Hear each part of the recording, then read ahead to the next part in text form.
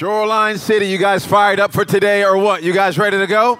I know I am. Hey, we are one church, but today we have 5 locations because Mockingbird Station is here. We love you so much. I'm so excited about today. We got new family members over there. I have already heard great reports. I'm getting texts, immediately. They're just coming. So glad everyone is there with us today, and everyone who's at North Dallas, Oak Cliff, obviously White Rock, Antigua. We are in for a fantastic treat today. I'm believing that God's going to do something great in our hearts and our lives. You ready for that? Are you ready? I want you to have high expectations. The Dallas Cowboys are already 2-0, so things are moving the right direction.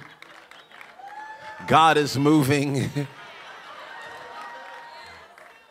So we're trusting that today's message will be a great one, too. If you're with us for the first time, I do want you to know we love you and we care about you already. We honestly have been praying for you and asking for God to do something significant and wonderful in your heart and in your life. So I want you to feel at home. I want you to feel like you're with some people that genuinely care about you, because we actually do. We're all first-time guests at one point in time. This church is still a baby church, and we remember what it's like to go to a place maybe where you don't know anyone. And we just want you to know we feel like we know you already and want to do everything we can to keep rolling out the red carpet for you. So I want you to just have your hearts wide open and trust that God's really going to speak to you. He knows you by name and brought you today for a reason, for a purpose. And I'm glad we get to be a part of your story. If you have your Bibles, you can turn with me to Mark chapter 11. Mark chapter 11. We've been in a series called Mobilize.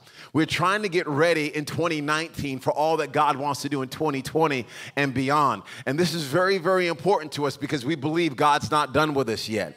And by us, I don't just mean Shoreline City. I mean us, the people, every individual, every family represented, every man, every woman, young and old, whatever color, wherever you're from in the world. We believe that God is not done with you yet. Mark chapter 11, verse number 1, all the way through verse number 6. As they approached Jerusalem and came to Bethphage and Bethany at the Mount of Olives, Jesus sent 2 of his disciples, saying to them, "Go to the village ahead of you, and just as you enter it, you will find a colt tied there, which no one has ever ridden. Untie it and bring it here." Everybody say, "Untie it and bring it here. If anyone asks you, 'Why are you doing this?' say, 'The Lord needs it. We'll send it back here shortly.'" They went and found a colt outside in the street, tied at a doorway. As they untied it, some people standing there asked, "Hey, what are you doing untying that colt?" They answered as Jesus had told them to, and the people let them go.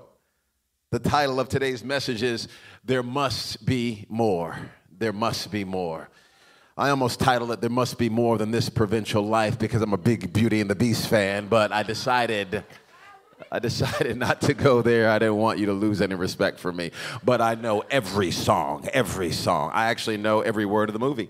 But I'm not going to go into that right now. We're going to continue to jump into these scriptures. And I'm glad I actually said something kind of funny right there, because I'm about to say some stuff that's not funny. Okay, I was wrestling with this whole series, and today what we're going to be talking through, because this idea of tied we have talked about over the last couple of weeks. If you're with us for the first time, you may not know this unless you hopped on our app or caught a message on YouTube, but we've talked about being tied. We talked about Lazarus a couple of weeks ago. Last week we had this garden hose here. We talked about that thing being tied up and what God wants to do to untie us. So we've had this theme of tying, and I want to dig into it a little bit more. And there's a lot of areas where we can be tied, but I want to dig into 4 areas that I think God has laid on my heart for our church family, for our community of faith, where he wants us to be untied. So I hope you trust me a whole bunch, okay? Because I genuinely love you. I want no shame. I want no guilt, no condemnation. That's not how we share things here. I just want all of us to be better, me included. I'm trying to be better. So let me dig into this for just a second. First area where we can be tied is finances. Finances. Okay? This is not a message on tithing. Some of you are like, oh my goodness, I brought my friend for the first time. I'm about to talk about money. No, don't let this be the time we talk about money in church with my friend here. I understand that feeling when I invite people and I'm like, what are you going to talk about today, Earl? Oh my goodness, talking about money. We don't talk about this a ton here, but it's something that needs to be talked about. Okay? The reality is you and I can't really do many things without it. Okay, as far as it goes, buying and selling in this day and age. Money is not evil, okay? It's not. It's amoral. It takes on the temperament and the nature of whoever's holding it. So if you're stingy, your money's stingy. If you're generous, your money's generous. Money is not evil in and of itself. The Bible doesn't even say money's evil. That's misquoted all the time. It says the love of money is the root of all kinds of evil, okay? So it's a necessary commodity. And when you read through the New Testament, you see that Jesus even used it, okay? So it's not evil. But man, it has tied many of us up. The pursuit of it, the gain of it.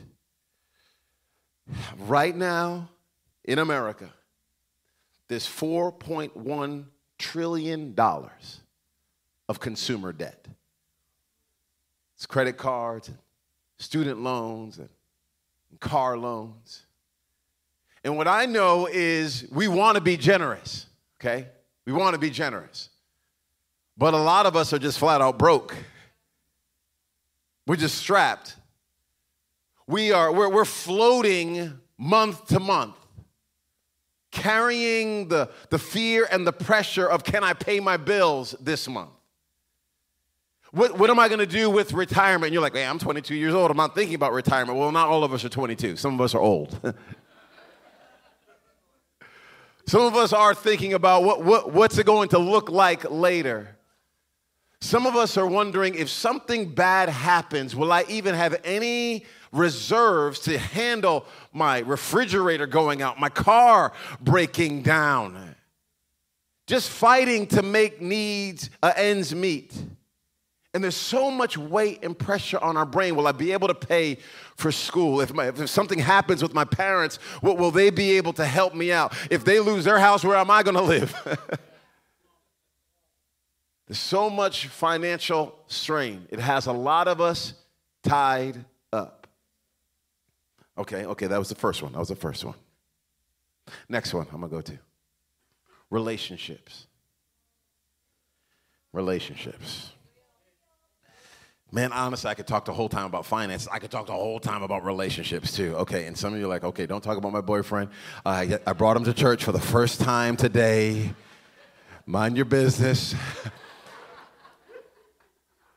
I know he's not serving the Lord, but I'm winning to Jesus one date at a time. I encourage you not to do that. It doesn't always work out that well. I was texting with our oldest son not too long ago, and I sent him a text. I said, son, one day you may be married, and that's going to be the most important decision you make outside of your relationship with God. Who you marry will have everything to do with your mental health, your emotional health, your financial health. It will have everything to do. I don't care if the person is the most beautiful person in the entire world. If they are aggravating, annoying, and selfish, you won't want to live with them. Fine, don't cover up ugly, okay? I'm just telling you, it does not. After a while, you go, oh my gosh, I'll trade you in right now. You and I, our relationships, they have so much to do with the health of our lives. And I want to say this. You're going to have some friends in your life, I told my son this, that you need to pull up. Some friends that they're just struggling. They don't believe well. They don't dream big. They look down on themselves. Maybe they just want to kind of go through the motions of life. One day, marijuana will probably be legal in Texas too, and one day they're just going to want to smoke weed all day, every day. Is that too real for some of y'all? It's happening in our world. They're just going to want to sit around, have the munchies, and just kind of chill out and just exist. You can have some friends like that. I get it.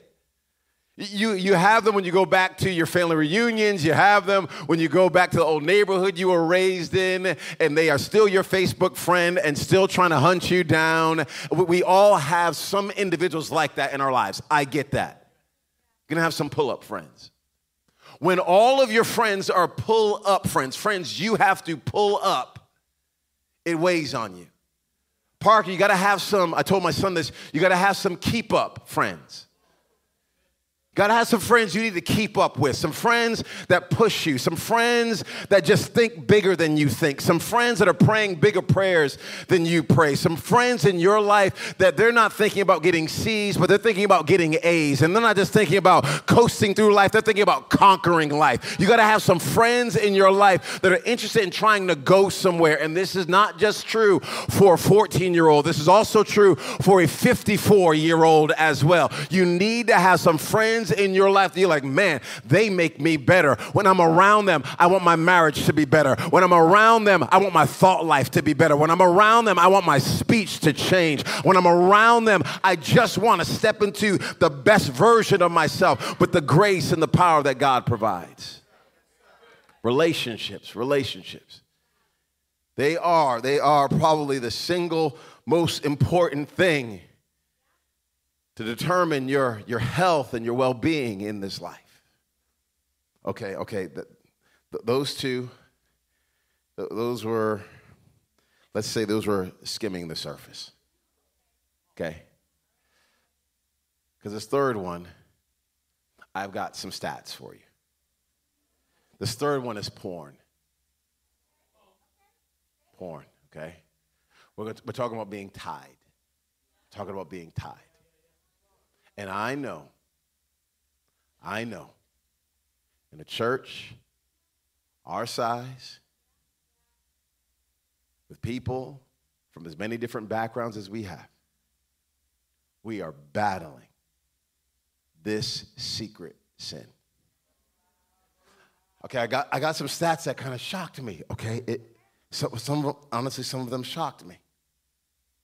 50% of pastors view porn on a regular basis.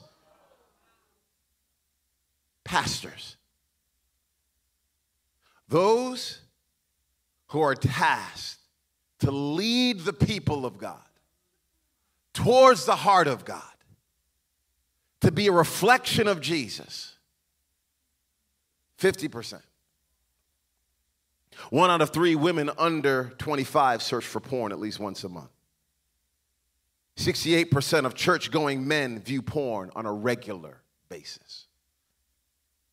56% of divorces in America involve one party having an obsessive interest in pornographic websites. 94% of children have seen porn by the age of 14. The porn industry's annual revenue is more than Major League Baseball, the NBA, and the NFL combined.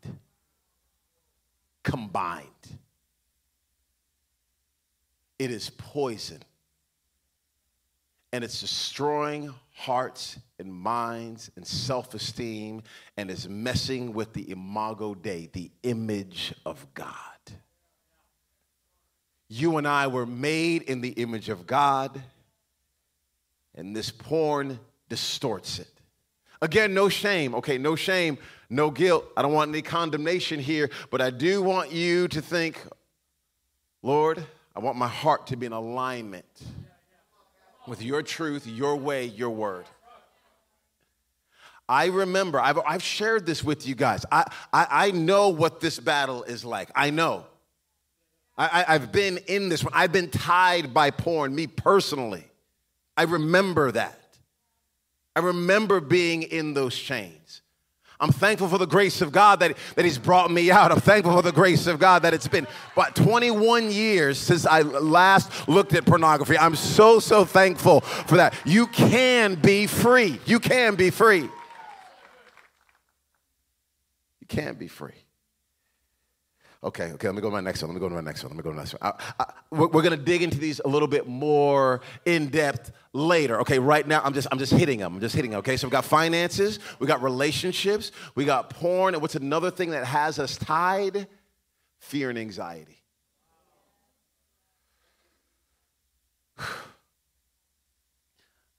If I'm honest, I would say a Xanax and a glass of wine has become the new rod and staff of our generation.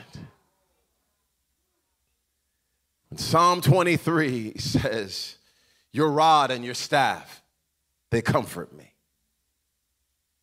In today's day and age, it's just shifted.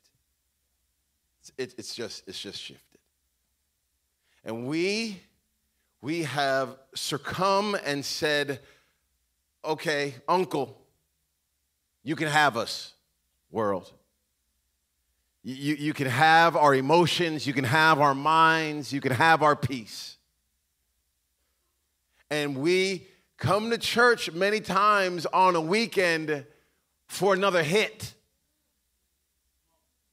Like, just give me that feeling one more time, but we leave church and go back to a life that's filled with anxiety and misery and brokenness. Please understand, I am all for going to counseling. I am all for getting a prescription from a doctor. You do what you need to do, please. But I do believe for every single one of us, God is wanting us to walk with peace that surpasses all understanding. And it's a fight for a lot of us. And some of us, if you don't have this struggle, you're like, hey, what's your big deal? Just get over it. Pull yourself up by your bootstraps. What's your problem?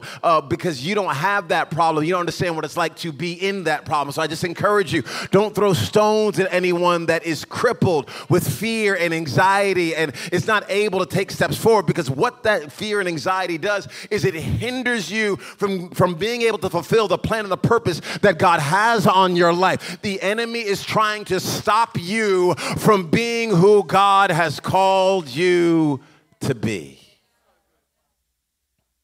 So in our day and age, I think the stat I have here is anxiety disorders are the most common mental illness in the U.S., affecting over 40 million adults, ages 18 and older. I don't have time to go into social anxiety disorder, panic attacks, post-traumatic stress disorder, all the different things that are out there. I'm just trying to share with you here some things that have us tied. Again, no shame, no guilt. But how did we get here? How did this happen? I'm not a cultural anthropologist. I'm just a pastor, right? I'm just somebody that's on this journey trying to trust God to shape my heart and life. And I'm trying to be here to serve and help as many people see this glorious cross of Jesus Christ. So I don't dare propose to be perfect. And I'm not saying I have it all together. But I do think there are some things that maybe we've gotten off track on. And God is trying to help us get our eyes back where our eyes need to be. First and foremost, the question I want to ask is, who's your Lord? Who's your Lord? Who's your Lord? Who's your Lord? I'm reading a book right now called The Pursuit of God by A.W. Tozer. It's one of my favorite books. If you ever want a book that's going to push you in your relationship with Jesus Christ, read it. And I'm going to read something. It's a lot of words here, but I'm just going to read it all. I'm just going to read it all. You guys with me for just a second? Because I liked how he put it. So I'm just going to read it. I'm just going to read it. Before the Lord God made man upon the earth, he first prepared for him by creating a world of useful and pleasant things for his sustenance and delight. In the Genesis account of the creation, these are called simply things. They were made for man's uses, but they were meant always to be external to the man and subservient to him. In the deep heart of the man was a shrine where none but God was worthy to come. Within him was God, without 1,000 gifts which God had showered upon him. But sin has introduced complications. But sin has introduced complications and has made these very gifts of God a potential source of ruin to the soul. Our woes began when God was forced out of his central shrine and things were allowed to enter. Within the human heart, things have taken over. Men have now by nature no peace within their hearts. For God is crowned there no longer. But there, in the moral dusk, stubborn and aggressive usurpers fight amongst themselves for first place on the throne. Things. The reality is we all have a Lord. Every one of us. I don't care. People are like, I'm not religious. You don't have to be religious to have a Lord. Who's running your life? Well, I'm running my life. Okay, cool. Then you're your Lord. Who's running your life? Your job could be running your life. Your ambitions could be running your life. Your boyfriend or your girlfriend could be running your life. Heck, I've got a 4-year-old. Sometimes I feel like she's running my life.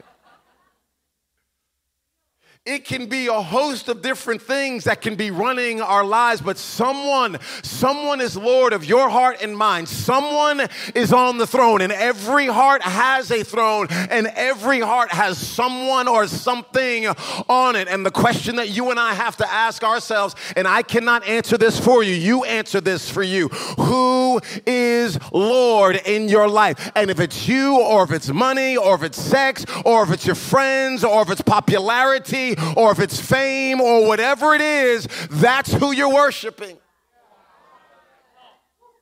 That's who you're worshiping. And it doesn't matter. It doesn't matter, friends. I know people who are on their way to heaven, but have a different Lord on their heart other than Jesus. Because I prayed a prayer one day and I'm like, yeah, I'm going after God. And then somewhere along the way, some other things get in there and they get our eyes off track. And maybe we think we have to live our lives for the pleasure of humanity. And we are on the stage for everybody else to applaud instead of understanding that the God of heaven is looking down saying, you're my son, you're my daughter. I love you. I'm well pleased with you. You don't have to perform for the world. I've already validated you. Stop selling yourself out for things that are temporary and instead live for the eternal.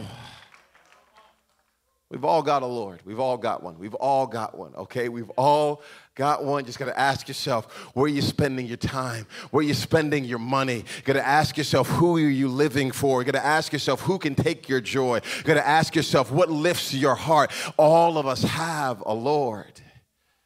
Maybe this is where we've gotten off. Maybe that's not your issue at all. Maybe it's your language. Maybe it's your language. What's your language? I was flying on a plane and I stumbled on a random video that James Cameron was doing. I don't know, some documentary about like aliens. I don't know. And sometimes I like random things. So he's going through and he's talking about, and he's interviewing all these people about aliens, and he's talking about this movie, Arrival. I don't know if you've ever seen this movie, okay? You can see it. I won't give it away. You just got to be creative, okay, to enjoy it. And I'm creative, so I enjoyed it. Kidding. I was watching the movie. I'm like, okay, I got some friends that I think they're going to love this movie here. But I just need somebody to be blown up right now. That's what I need. I need Rambo. I need Rambo Last Blood. That's what I need. Ghost of Sylvester Stallone. That guy's still making movies at 148 years old. I'm incredibly proud of him.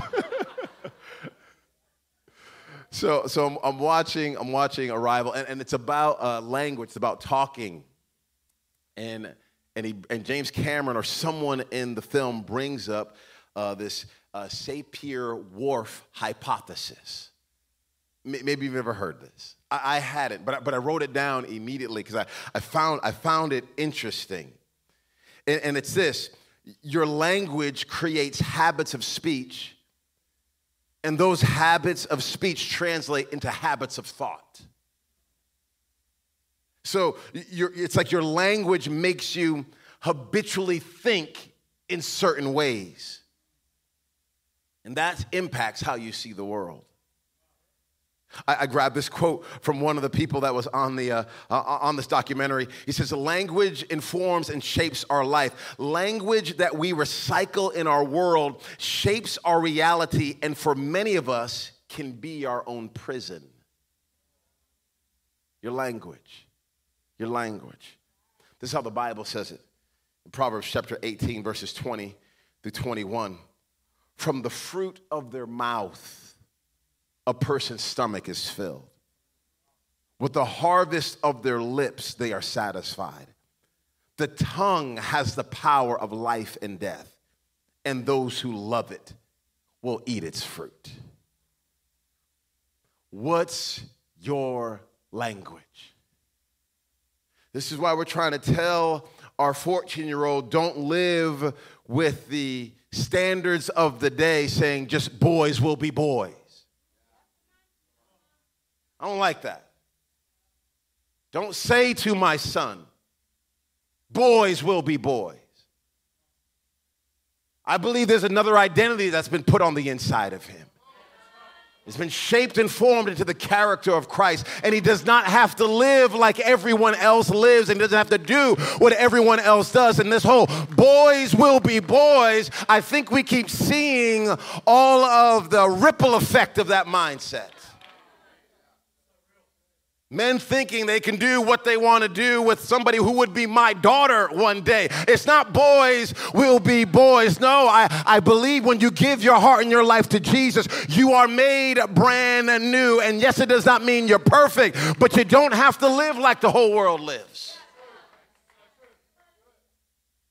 I want your language. I want to help your language. I want to help your language. I want to help your language. I want to help your language. What are you saying about yourself? It's no wonder that some people keep living in the same prison because they keep speaking about the prison over and over and over and over again. When you wake up, you talk about the prison. When you're at work, you talk about the prison. When you go to bed, you're talking about the prison. When you're writing in your journal, you're talking about the prison. And I get that we've got to be real, but there comes a point in time that we've got to speak the word of God into every situation that we are in. And God has something that he's saying about you. God has something that he's saying about you as a single woman or a single man. He has something that he's saying about your marriage. There's something that he's saying about your thought life. And I just want to encourage you to grab a hold of what God is saying about you, and you say what God says about you. This is not just some hocus pocus stuff here, my friends. God has wired our brains and our bodies to function and to work this way. Leverage what God has given us for his glory and our good. Language. Last. What else maybe has gotten us here is where we're looking. Where we're looking. Yes, I'm a preacher, so everything started with an L. It just had to work that way. Lord, language, looking. Where are you looking? Jesus says these words in Matthew chapter 6, 22 through 23. The eye is the lamp of the body. If your eyes are healthy,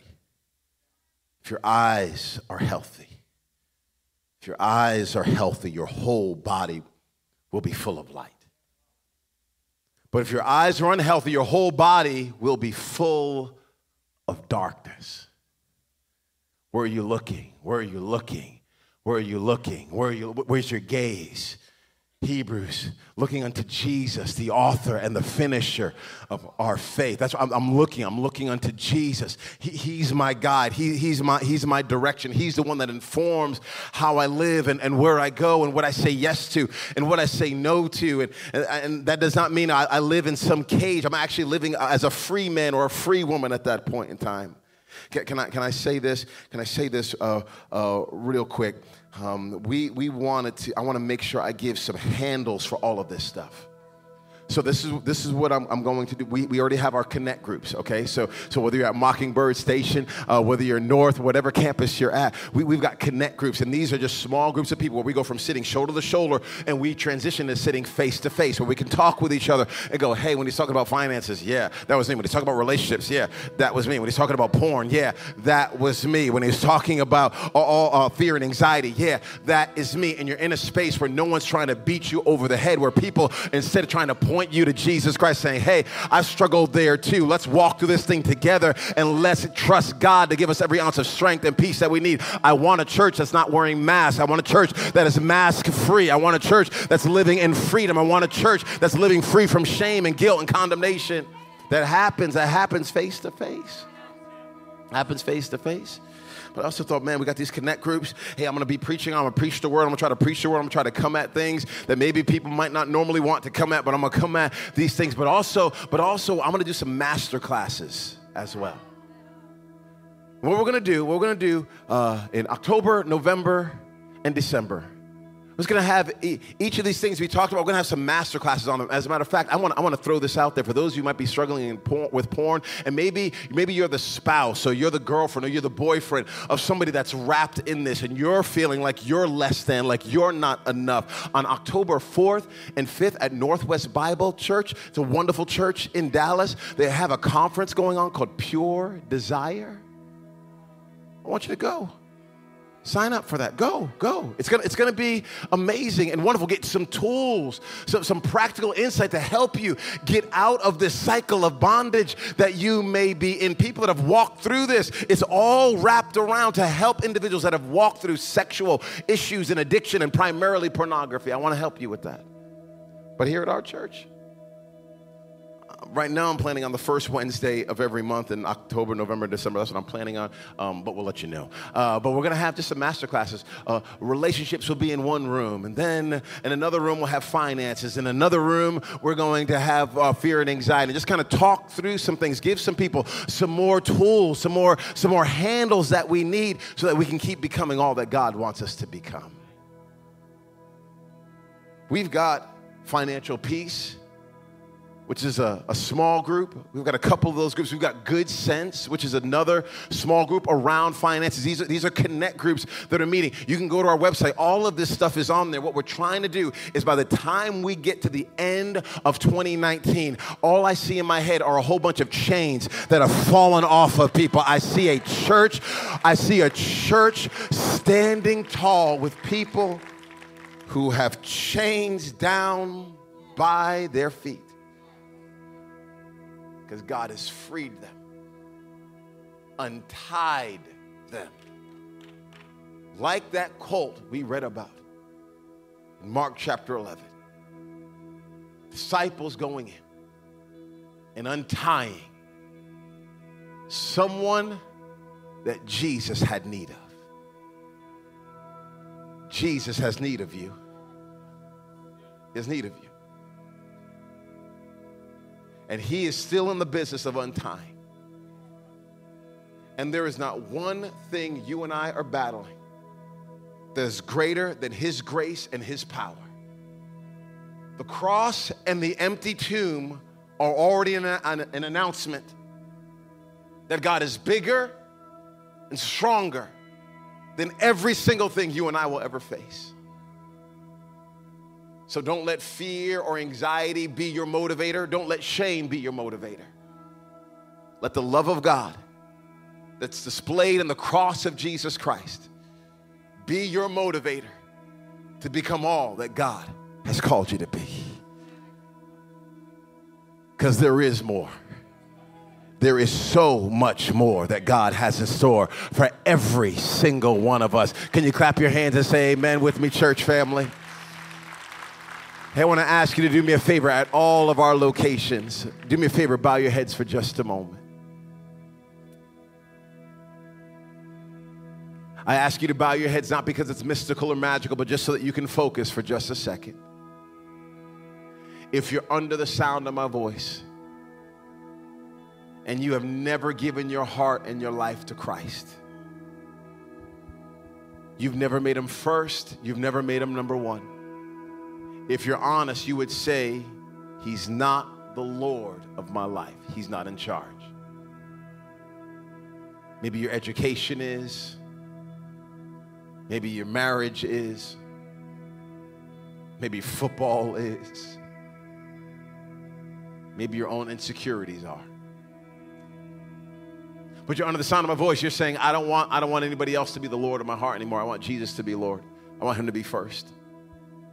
I'm not asking, were you baptized at some point in time? I'm not asking, do you have a Bible? I'm asking, is Jesus Christ number one in your heart and in your life? And if he's not, this is your moment where he is knocking on the door of your heart saying, son, daughter, time to come on home. It's time for you to surrender your life to me. Or maybe you gave your heart to Christ at one point in time, but you slipped away and you've gone another direction. On the count of three, I want you to do something simple, but something incredibly bold. On the count of three, I literally want you to throw your hand in the air. And if you're at any of our locations, say, yes, that's me. I want to give my heart and my life to Christ. Ready? 1, 2, 3. Just put your hand in the air. You're saying, yes, that's me. I want to give my heart. I want to give my life to Christ. I want to make him first. I want to make him number one.